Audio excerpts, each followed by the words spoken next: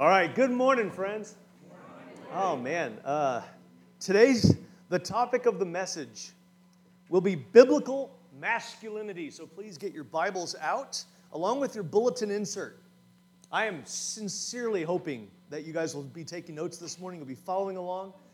And while you're doing that, I want to very openly state that this will in no way be a comprehensive message on this subject. Okay, there's simply way too much to biblical masculinity to talk about. We couldn't do it in one sermon. It's not going to happen. So today's going to be just an overview. Okay, we're barely even going to dip our toes in the water. I do want to say, though, I thought it was interesting. It hit me this morning.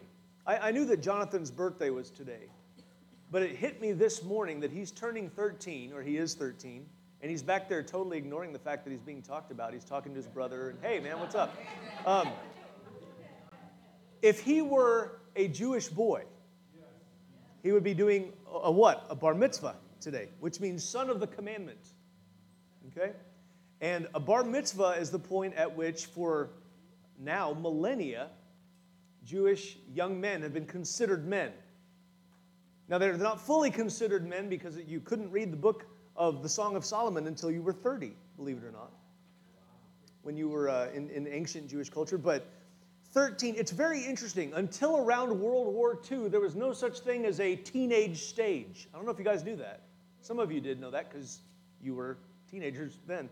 But maybe not. But basically, you were a boy as long as you wore short pants. And then when you put on man pants, you were a man. And you would go about doing man things.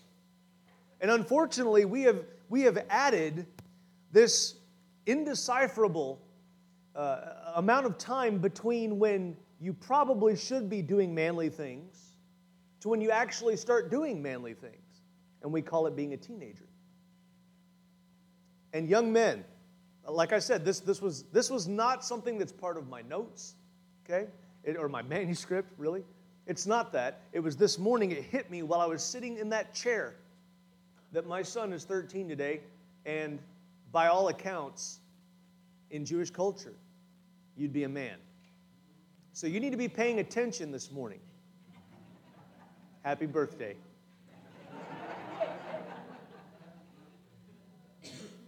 And like I said, we're barely even going to dip our toes in the water. But while the kids are finding the bingo pictures, which, by the way, I went home and tried to find the extra stuff that I had got for the treasure chest. And we had a birthday party Friday, and stuff got moved around, and I could not find them. But there will be some new stuff.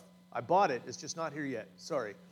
But while you're looking at the bingo pictures, I want to share with your parents why this is so, and with you 13 and up, males, I want to share with you why it felt so important that we go over this subject today. There's really a couple of glaring reasons. And the first and the most obvious is that the society that we live in has such a twisted perspective on masculinity. Our culture has departed so far from any sort of biblical view, they won't even define who is a man, let alone what manliness really is. And I'm not certain whether this is more due to ignorance or due to arrogance. Probably both.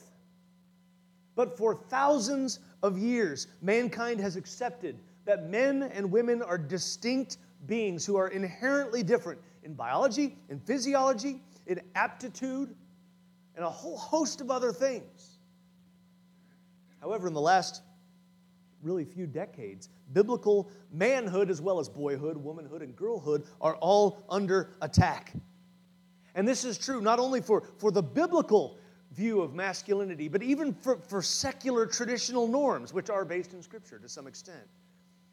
This degradation of society has greatly accelerated, really in the last 8 years, and I think part of that is due to the Supreme Court decision on same-sex marriage. I'm going to put that in quotes, same-sex marriage. But what was once called a slippery slope is now in free fall.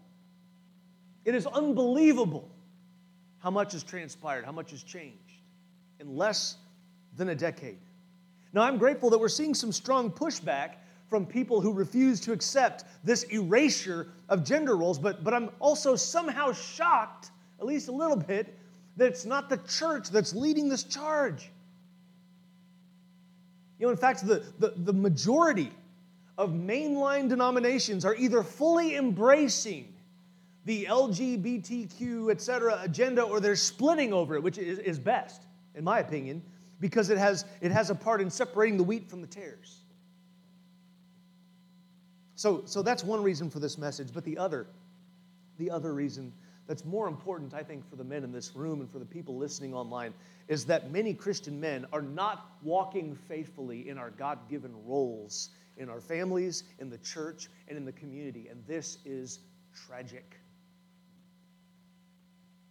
There's a desperate need for us men, for we men, to live out what we have been created for. There's a reason that Paul explicitly states, act like men. Did you know that? Did you know that's in the Bible? It is. That's in the Bible. 1 Corinthians 16 says, be watchful, stand firm in the faith, act like men, be strong. Kind of funny story is I was at Walmart. This was when this whole gender madness was just beginning to really ramp up. And there was a very obviously masculine person that was checking out my groceries. And I referred to him, I said, thank you, sir. And he goes, oh, I'm a girl. And I'm like, what? And he goes, hence the name.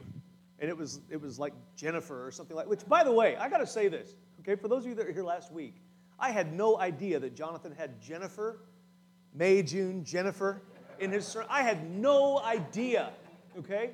So I said it out loud, being a smart aleck, because that's what I do. And Jonathan, when it showed up on the line, I almost had a heart attack. It was so funny because, like he said, he's probably spent too much time around me. But anyway, I'm sorry to go off, but I wanted to share that. So he has this, like, it was Sally or some kind of, very feminine, obvious feminine name on his name tag. So I was like, okay. So we started talking, and he ended up talking about Bruce Jenner. And so we talked about that for a while, and then we discussed how people get offended talking about certain things. I said, yeah, people get offended because I talk about Jesus a lot. And we had a lot of groceries. So this was a long conversation. And at one point, he says, so what do you think about the weather? And I was like, oh, dude, sorry. And then when I left, and I was trying to be kind, but when I left, I was walking out to the car, and it just hit me. I looked down and realized I was wearing a bright orange shirt that had 1 Corinthians 16:13 on it. Act like men. And I was like, what a perfect shirt for that exchange. Anyway, right here in the Bible, right here in 1 Corinthians 16:13, we have a description of men that indicates that we are to be vigilant. We're supposed to be strong. We're supposed to be firmly planted in the faith. That's what men are supposed to be like. There's a reason, friends, that these traits are associated with manhood, because God has some very specific expectations of godly men. So what I felt led to do this week is expound on some very basic truths about what a godly man must not be, and then some other truths about what we're made to be in the Lord Jesus Christ. So will you pray with me? Father God, I just ask in Jesus' name that I know this is not going to be a comprehensive sermon, but I pray that it will be comprehended. I pray, Father, that each person here's mind will be open to receive this truth. Lord, we're going to be going through so many scriptures today, and I don't usually do topical sermons, and so it feels a little awkward, but Lord, I believe that you're going to reach into the hearts of some of these men and do something this morning, God, and I pray that you will give us the ability to recognize what your word teaches and what is expected of us. Help us to learn to effectively lead our families, to lead in the church, to lead in our communities, Lord. Help us to act like men. And I pray, Lord, for each person here that these seeds will take root and bear fruit for the name of your gospel and for the sake of your kingdom. And it's in Jesus' name we pray. Amen. All right. Friends, we're going to look at 7 things in each category today. I know that sounds like a lot. I remember Craig picking on me recently saying he had a 14-point sermon once. Well, here you go. Okay? So We're going to go fast, though, okay? Some of these traits are more universal, honestly. They're for men and women. But many are geared much more specifically toward men. Now, I do want to ask in all seriousness, okay? And I mean this, that you wives sitting next to your husbands not poke them in the ribs with your elbow every time you hear an area that they need growth in, okay? Listen, and I mean this, if they have the Holy Spirit indwelling them, then your best course of action is to pray for your husbands and give the Lord time to work, okay? I think most of us men know the areas that we fall short. We know where we deserve the poke in the ribs, okay? Now, for you people that haven't been here before, I just want to say, or that you're newer, I think that mnemonic devices like alliteration can help us remember things. And so on days like today where there's a lot of information coming at you, I don't want to hit you with a fire hose, so I think it's extra helpful. So every characteristic is going to begin with the same 3 letters, and that is P-R-O, okay? It's been said that every little girl growing up wants to be what? A princess. That's correct, okay? And that's accurate in our experience too. But every little boy wants to grow up to be a pro in some way. We all want to excel at something. A pro ball player, an officer of the law, a fireman, a soldier, a pilot, an astronaut. And while most of us don't end up doing that particular thing, we all want to be a pro in something. Well, we're going to make a list this morning of some pros that godly men need to avoid, as well as a list of some pros that we must aspire to because we are created for them. Okay, now I want you to notice not all of these pairings are going to be direct opposites, I guess I should say. They're not all going to be a perfect juxtaposition, and you may notice that there's a lot of overlap between categories, but there are some commonalities, okay, between these positive and the negative themes, and we're going to see those as we go. So let's just dive in. Men of God, we must not be procrastinators. Aren't you glad I made that disclaimer about the elbows? Aren't you? We would all be bruised, okay? Now, perhaps I should clarify. We're not to be perpetual procrastinators. Of course, there are times where we put something off due to, sometimes it's exhaustion. Sometimes it's just a lack of time. But if we're being honest, usually, that's not the issue, is it? We avoid doing things that need to be done because we don't want to do them. And most of the time, the thing that we are putting off, listen, is for the benefit of someone else. So to be completely blunt, we are putting ourselves ahead of that other person or those other people by avoiding something that is our responsibility. And our livelihood or even our household might suffer as a result of that.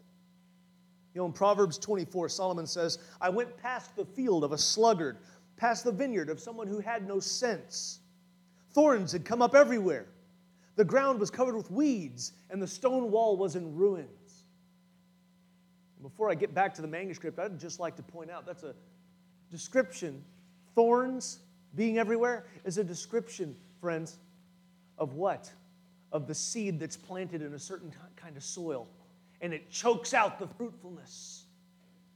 So bear in mind, when we procrastinate in our spiritual lives, when we don't get into the Word, when we don't spend time in prayer, when we don't strive to be sanctified by the Holy Spirit, we are placing ourselves in this scenario. Just want to point that out before we go any further. I think sometimes we fool ourselves into believing that letting ourselves get lazy isn't a big deal. But listen, putting off what needs to be done doesn't just prevent the good growth. It also allows bad growth to happen.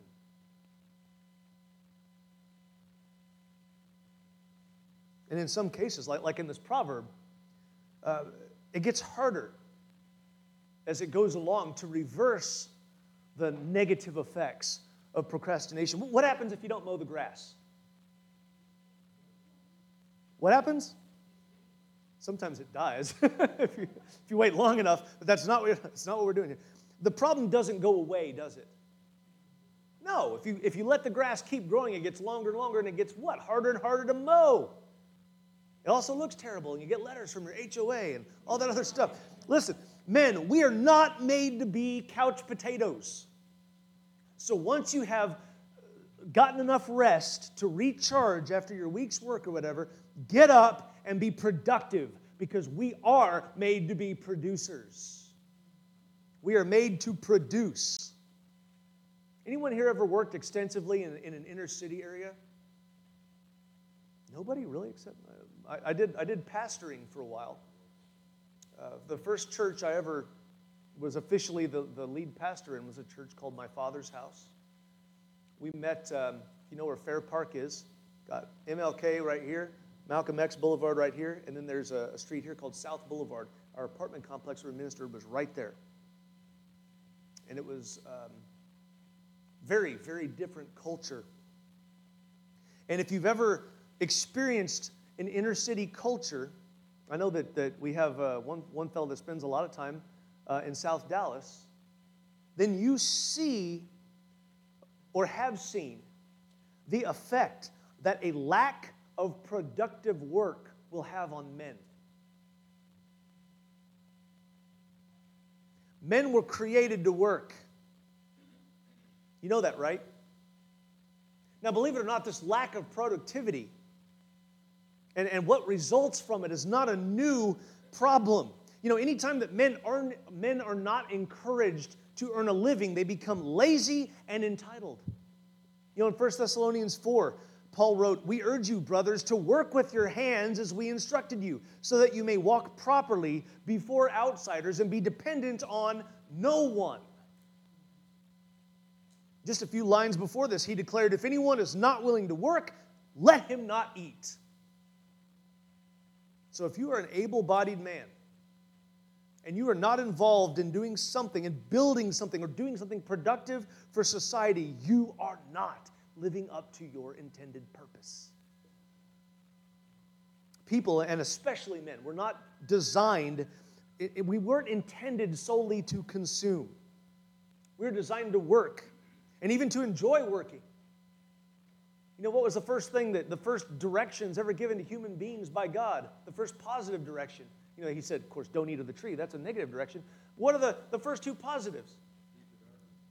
Make babies and get a job, right? Work. You know, he says, be fruitful and multiply and what? Subdue the earth. We were created to work and to enjoy it. So be producers, not procrastinators. Okay, secondly, according to Scripture, we must not be profligates. Profligates. This is an old school term. We don't use it very much anymore, but it's a great word, and it means wasteful in a selfish sense. Other kind of oldie sounding words, but they're great words. Dissipation. If you're living a dissipative lifestyle. If you're being licentious. You know, doing whatever the things you want to do. Before he repented, the prodigal son was a profligate. Okay, so is Samson. Okay, the mark of a profligate is doing what they want to do when they want to do it, which shows a distinctive lack of self-control. And self-control is a fruit of the Spirit and a necessary part of sanctification.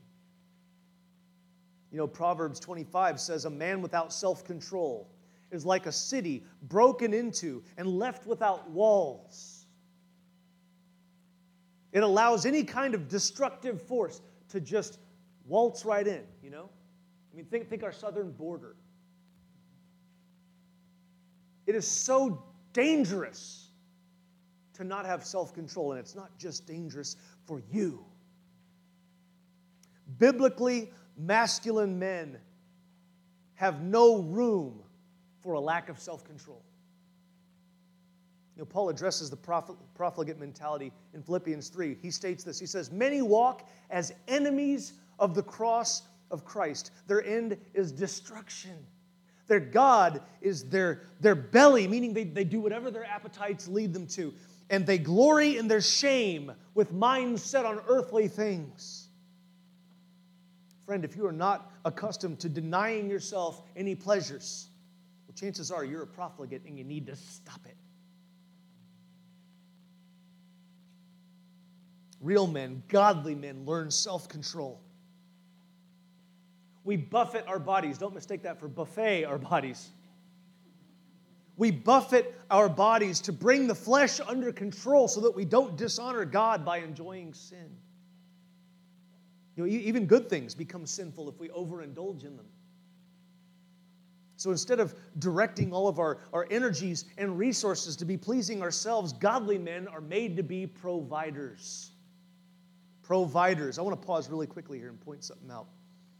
It has been correctly said. In fact, this was said by one of my friends when I posted on Facebook, here's what my sermon's on this week. It has been correctly said that Jesus is the ultimate example of a man. Can we all agree on that? Okay.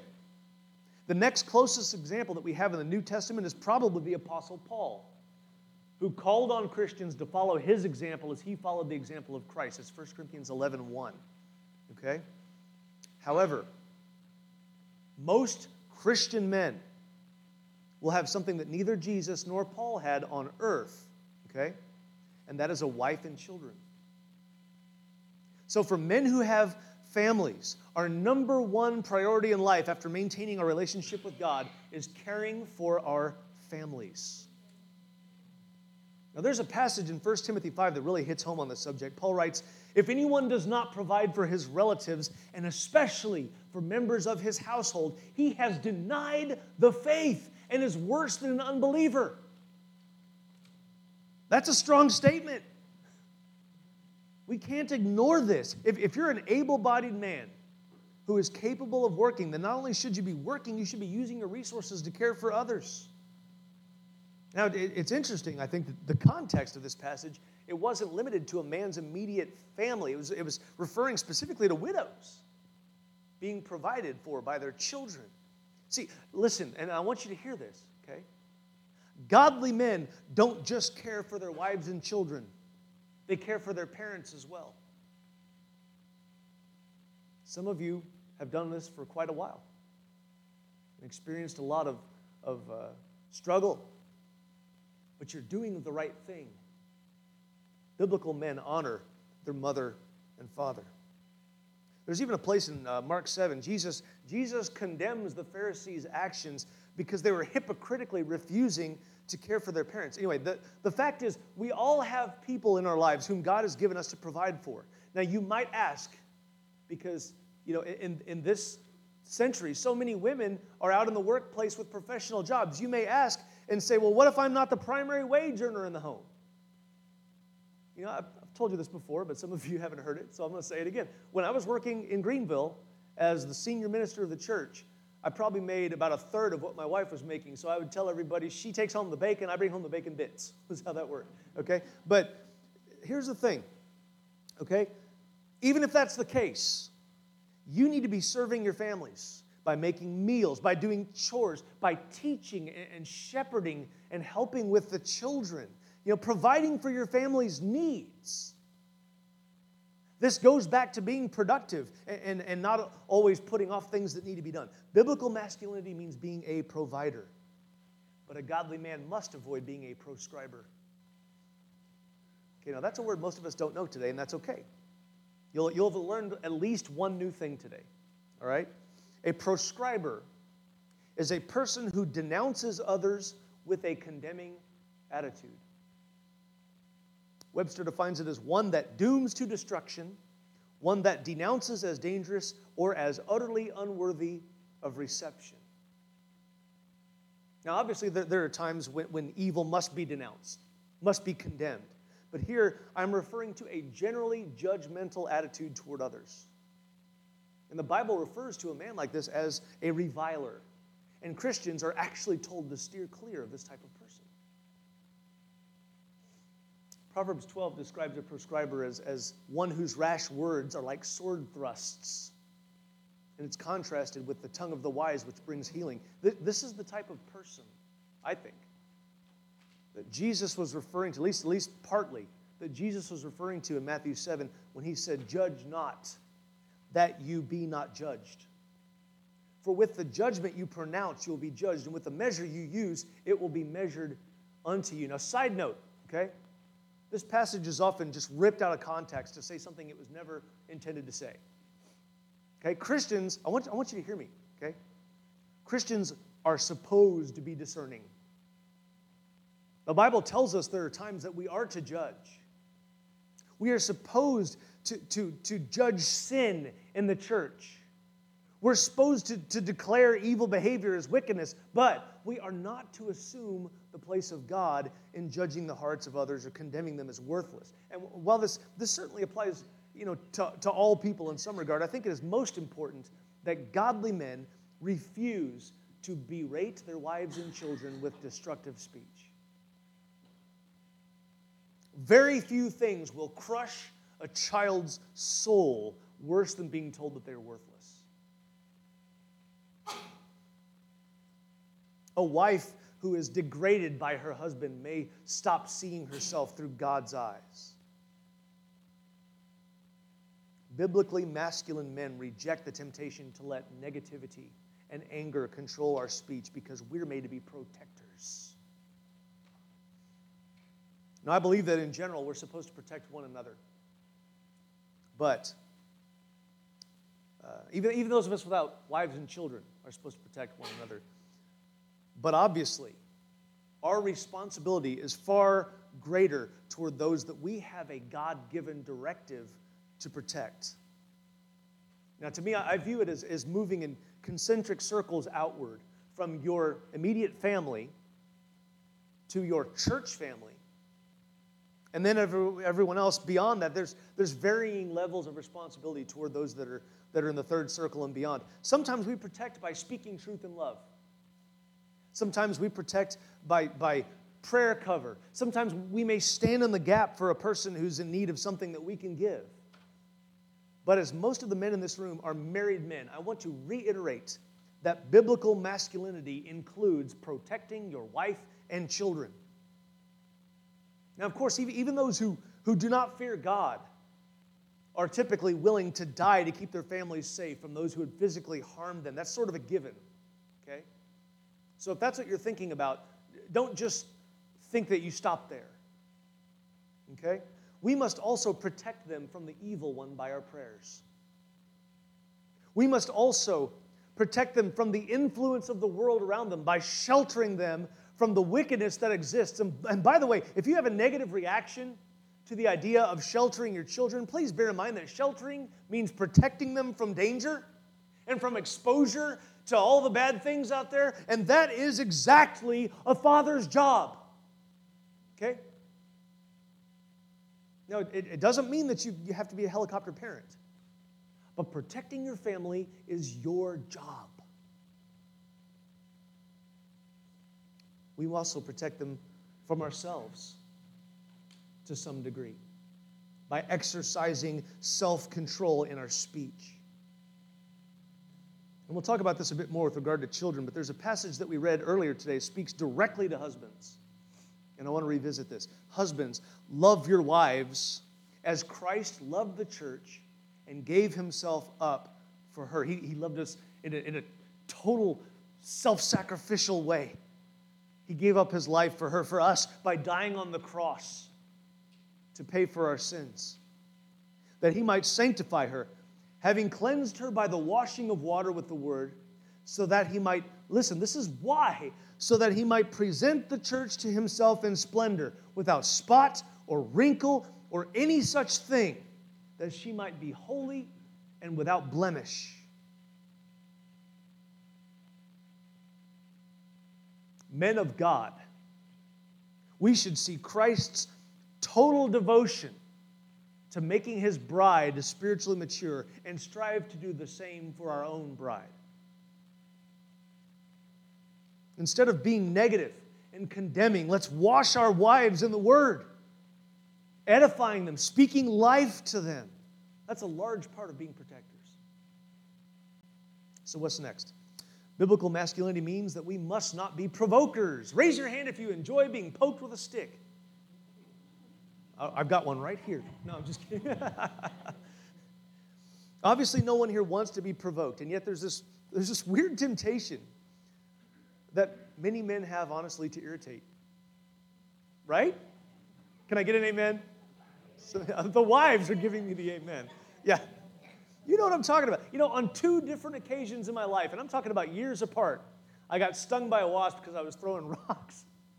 2 different times. Didn't learn the first time. You know, so I can't explain why men have this desire. But this is even more pronounced at times toward our loved ones, isn't it? Isn't it? Yeah. Yeah, it is. In fact, there's a natural tendency that dads have to annoy our kids. Yeah. Yeah, most of the time it manifests playfully with dad jokes and silliness. You know, the other day I said something silly in the car, and Evie goes, "Was that a dad joke?" I said, "Oh, yes, it was. Very much so." And that's okay as long as it's fun for everyone, but it's not okay, men, for us to push our kids to anger.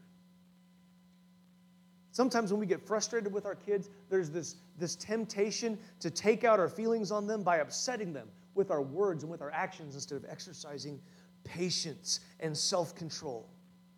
And there's actually a biblical mandate against this. You know, Ephesians 6:4 says, "Fathers, do not provoke your children to anger,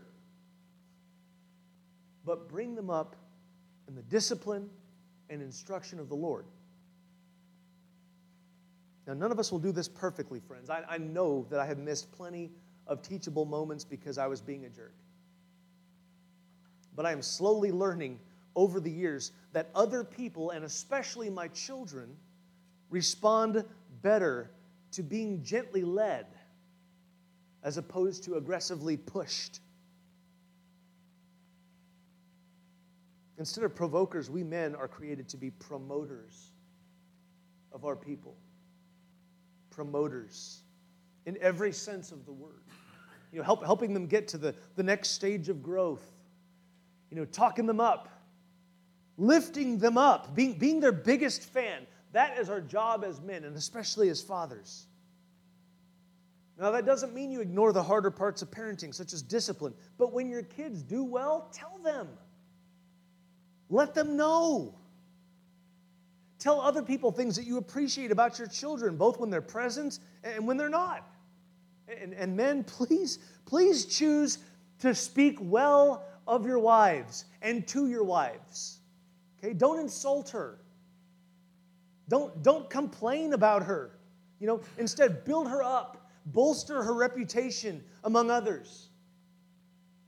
And, you know, you might catch a little flack for it, because you know how guys are. You know, they'll sit there and they'll make, you know, the dumb whip noise, you know, or they'll make comments that are stupid, like, "Well, you don't have to say that, man. She can't hear you." You know, that type of stuff. But I'll tell you what, if they don't smile and laugh when they make those comments, they are envious. They wish they could speak well of their own brides. And as for you, you're not just setting a good example, you're being obedient to God's word. You know, Ephesians 4:29 says, "Let no corrupting talk come out of your mouths, but only that which is useful for building others up, as fits the occasion, in order that it may give grace to those who hear."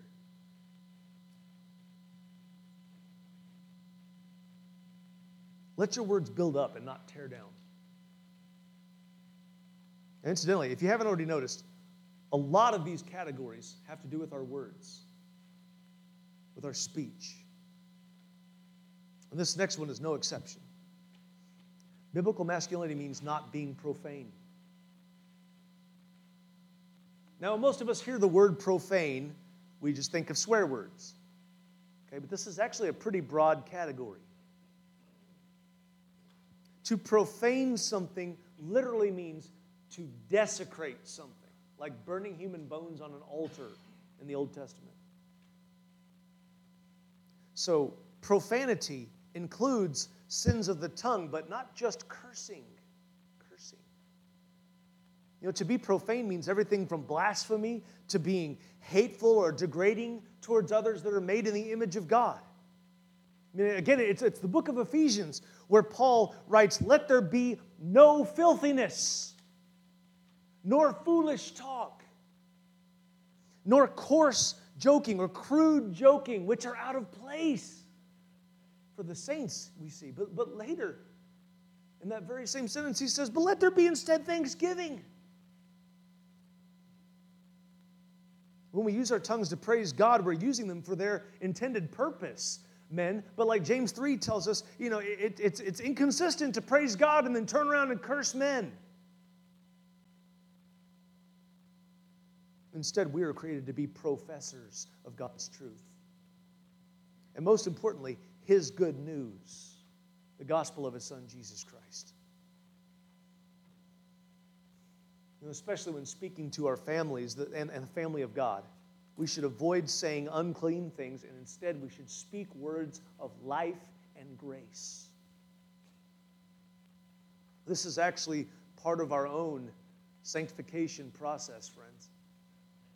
There's a lot of Ephesians here. In Ephesians 4, Paul refers to it as speaking the truth in love, and he connects it to growing up in every way into Him who is the head, into Christ.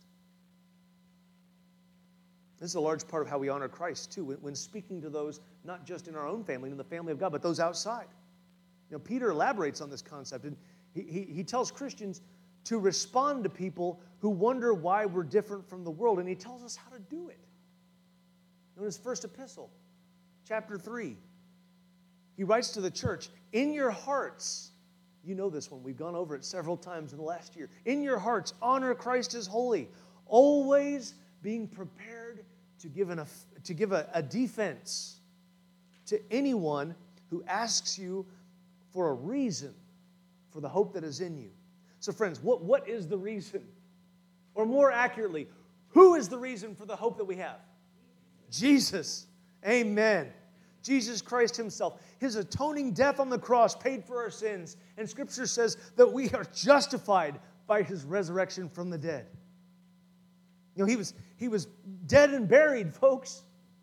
But He is risen. And He's alive today. He's alive here in this place. He's alive here. And through His blood, we're forgiven. We're freed from both the power and the penalty of sin.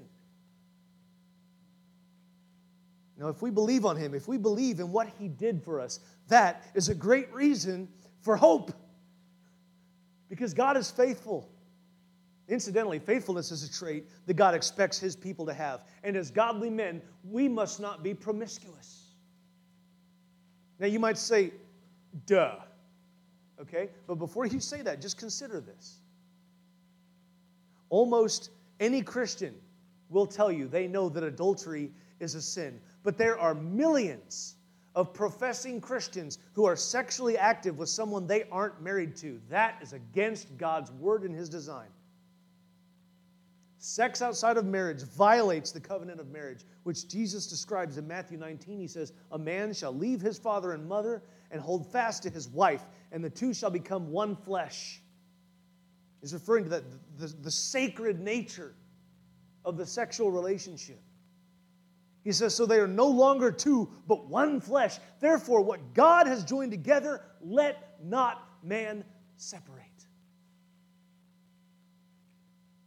Sexual intimacy is between a husband and wife. There is no other appropriate expression.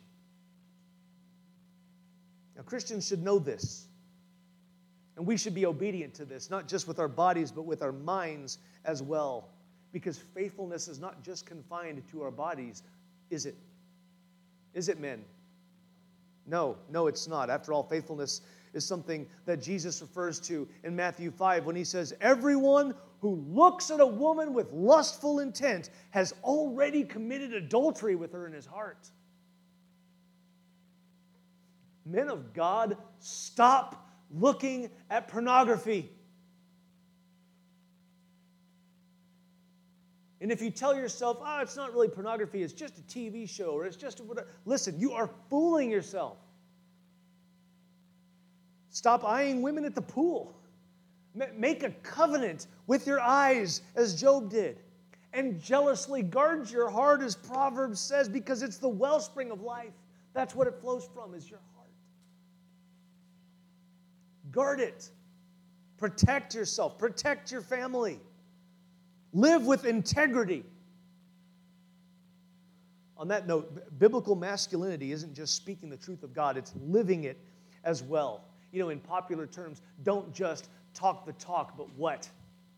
walk the walk. That's what we are called to, man. We are made to be projectors, brothers. We project the image of Christ by being an example to one another, and especially to our families. And if we're representing all the things on the left side here of this screen, how are our young men going to grow up into the things on the right side? They're looking at you. They're looking at me. It's a rhetorical question, guys. They won't. If they're seeing only this, they're not going to go here. Perhaps they will with an absolute miracle of God's grace, but they need to see it in you. They need to see it in you. They need us to project biblical masculinity so they can see how to be godly men too. You know, in his letter to Titus, Paul says, show yourself in all respects. All respects. He says to be a model of good works. And in your teaching, show integrity, dignity, and sound speech that cannot be condemned. For the grace of God has appeared, training us to renounce ungodliness. That means to reject it. To renounce worldly passions and to live, here's that word again, that phrase, self-controlled, upright, and godly lives in this present age. I think biblical masculinity can almost be boiled down to the concept of self-control. Now, this was his admonition to a young pastor who was trying to show a church how to follow Jesus. And it was a simple command, really. Be consistently godly. Easier said than done. He's saying have integrity, live righteously, and do so by the grace of God, because you can't do it in your own strength. That is some great advice. It's got to be by God's grace.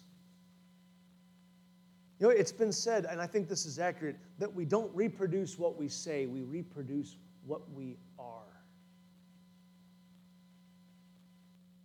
People see the things you do. So let's be faithful examples, keeping our eyes on the example of Christ and humbly trusting Him to shape us in His image. All right, the plane is descending, but stick with me, okay? Biblical masculinity, being a man of God, means that we are not to be promise breakers. We ought to mean the things that we say, and we ought to do the things that we say. You know, generally speaking, this means that we must be honest. I mean, after all, Proverbs 12 says that lying lips are an abomination to the Lord, but those who deal faithfully are His delight. So obviously lying is something God hates, but it goes deeper than that even. We shouldn't say things flippantly, you know, or without giving any thought to the ramifications. One of the scariest passages in Scripture, to me anyway, especially as a person who tends to say things off the cuff a little too often, be a little too sarcastic. I read when Jesus says, I tell you, on the day of judgment, people will give account for every careless word they speak.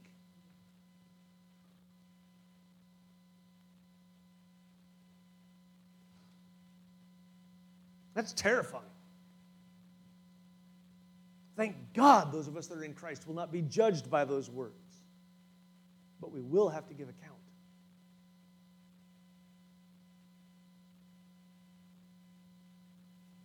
We need to recognize the importance of being faithful and trustworthy in the things that we say and in our follow-through. And I'm not good at that. I need to work on that. And especially, I believe, in our marriages. You know, we have men, husbands, we have made a promise before God and before man to love and cherish and protect our brides. We need to be sure to be promise keepers, brothers.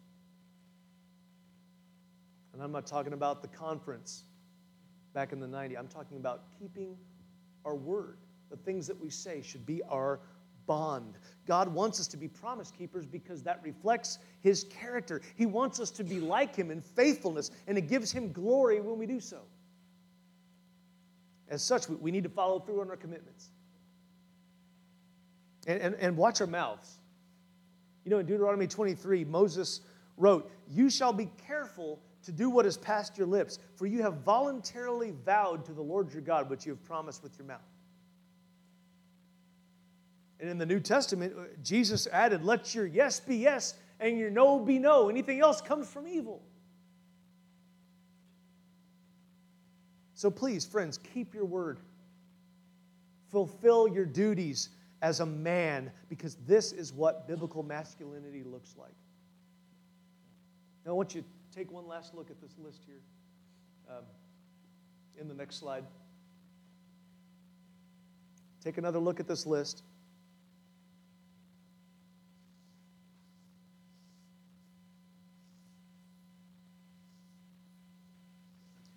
Everything on the left side has one thing in common. Every single one of those. You go through procrastination, profligacy, prescribing, provoking, profanity, promiscuity, breaking promises. All of those things, every single one of them is a self-serving trait. Every single one. In a nutshell, it means it's doing or saying or thinking what you want whenever you want, but not doing or saying or thinking what you ought to do when you don't want to. Being self-serving is being selfish. Biblical manhood is not about being selfish. Instead, it's about being who God made you to be, and that is a servant leader. Can we understand that? Brothers, do you grasp this?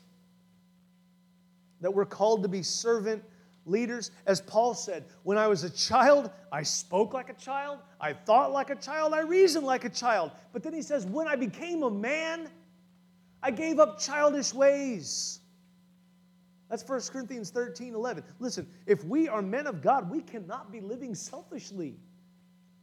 We need to be leading our homes and our leading in the church and leading in the community by being productive and by providing for and protecting our families and promoting what is good in others and by professing God's truth and projecting a lifestyle of integrity and faithfulness that's consistent with our profession.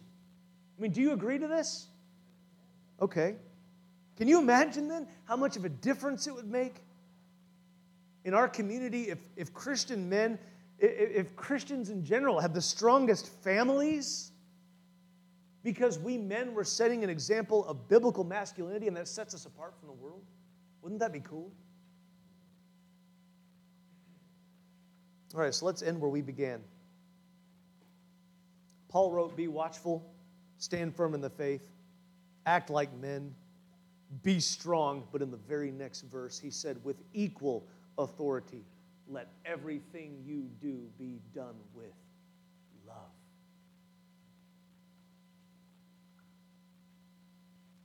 Men of God, that is our charge. That is our calling. Act like men and do so with love. Will you bow with me? Father, I thank you for the chance to be able to preach your word to your people. God, I know we were a lot wider and shallower than usual. It was a kind of an overview today. But Father, I just ask for each man here, that you need the young men as well, that you will make us into godly men. Shape us, mold us. Help us not to work against you, but to work for our own sanctification. Help us to try to do so, not in our own strength or in our own ability to control ourselves, but by the fruit of the Holy Spirit at work in us. We know that you can give us the ability to do whatever you have called us to do. We know that we will fail, but we also know, Lord, that failure is our flesh. And we can continue to lean into Jesus and rely on the Holy Spirit, and he can give us the ability to accomplish things that we never thought possible. And I'm not talking about lifting cars or flying by flapping our arms. Lord, I'm talking about the ability to control ourselves, to control our appetites. You give us that power to control our anger, to control our tongues. Lord, help us to be controlled by you. Lord, I want the world to look at McKinney, Texas, and to see that there's an outpost here of truly godly men that are leading their families in a way that glorifies you. And I pray that's not just at Crossroad Christian Church, but that it's at every church here that follows the word. I pray, God, that we will be the start of something beautiful.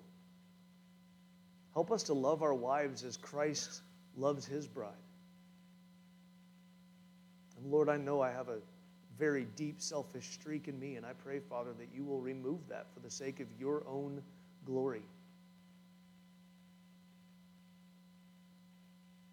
And I pray that as we go home today, that we don't just leave the stuff that we heard here behind. Help us to walk in it. In Jesus' name, amen.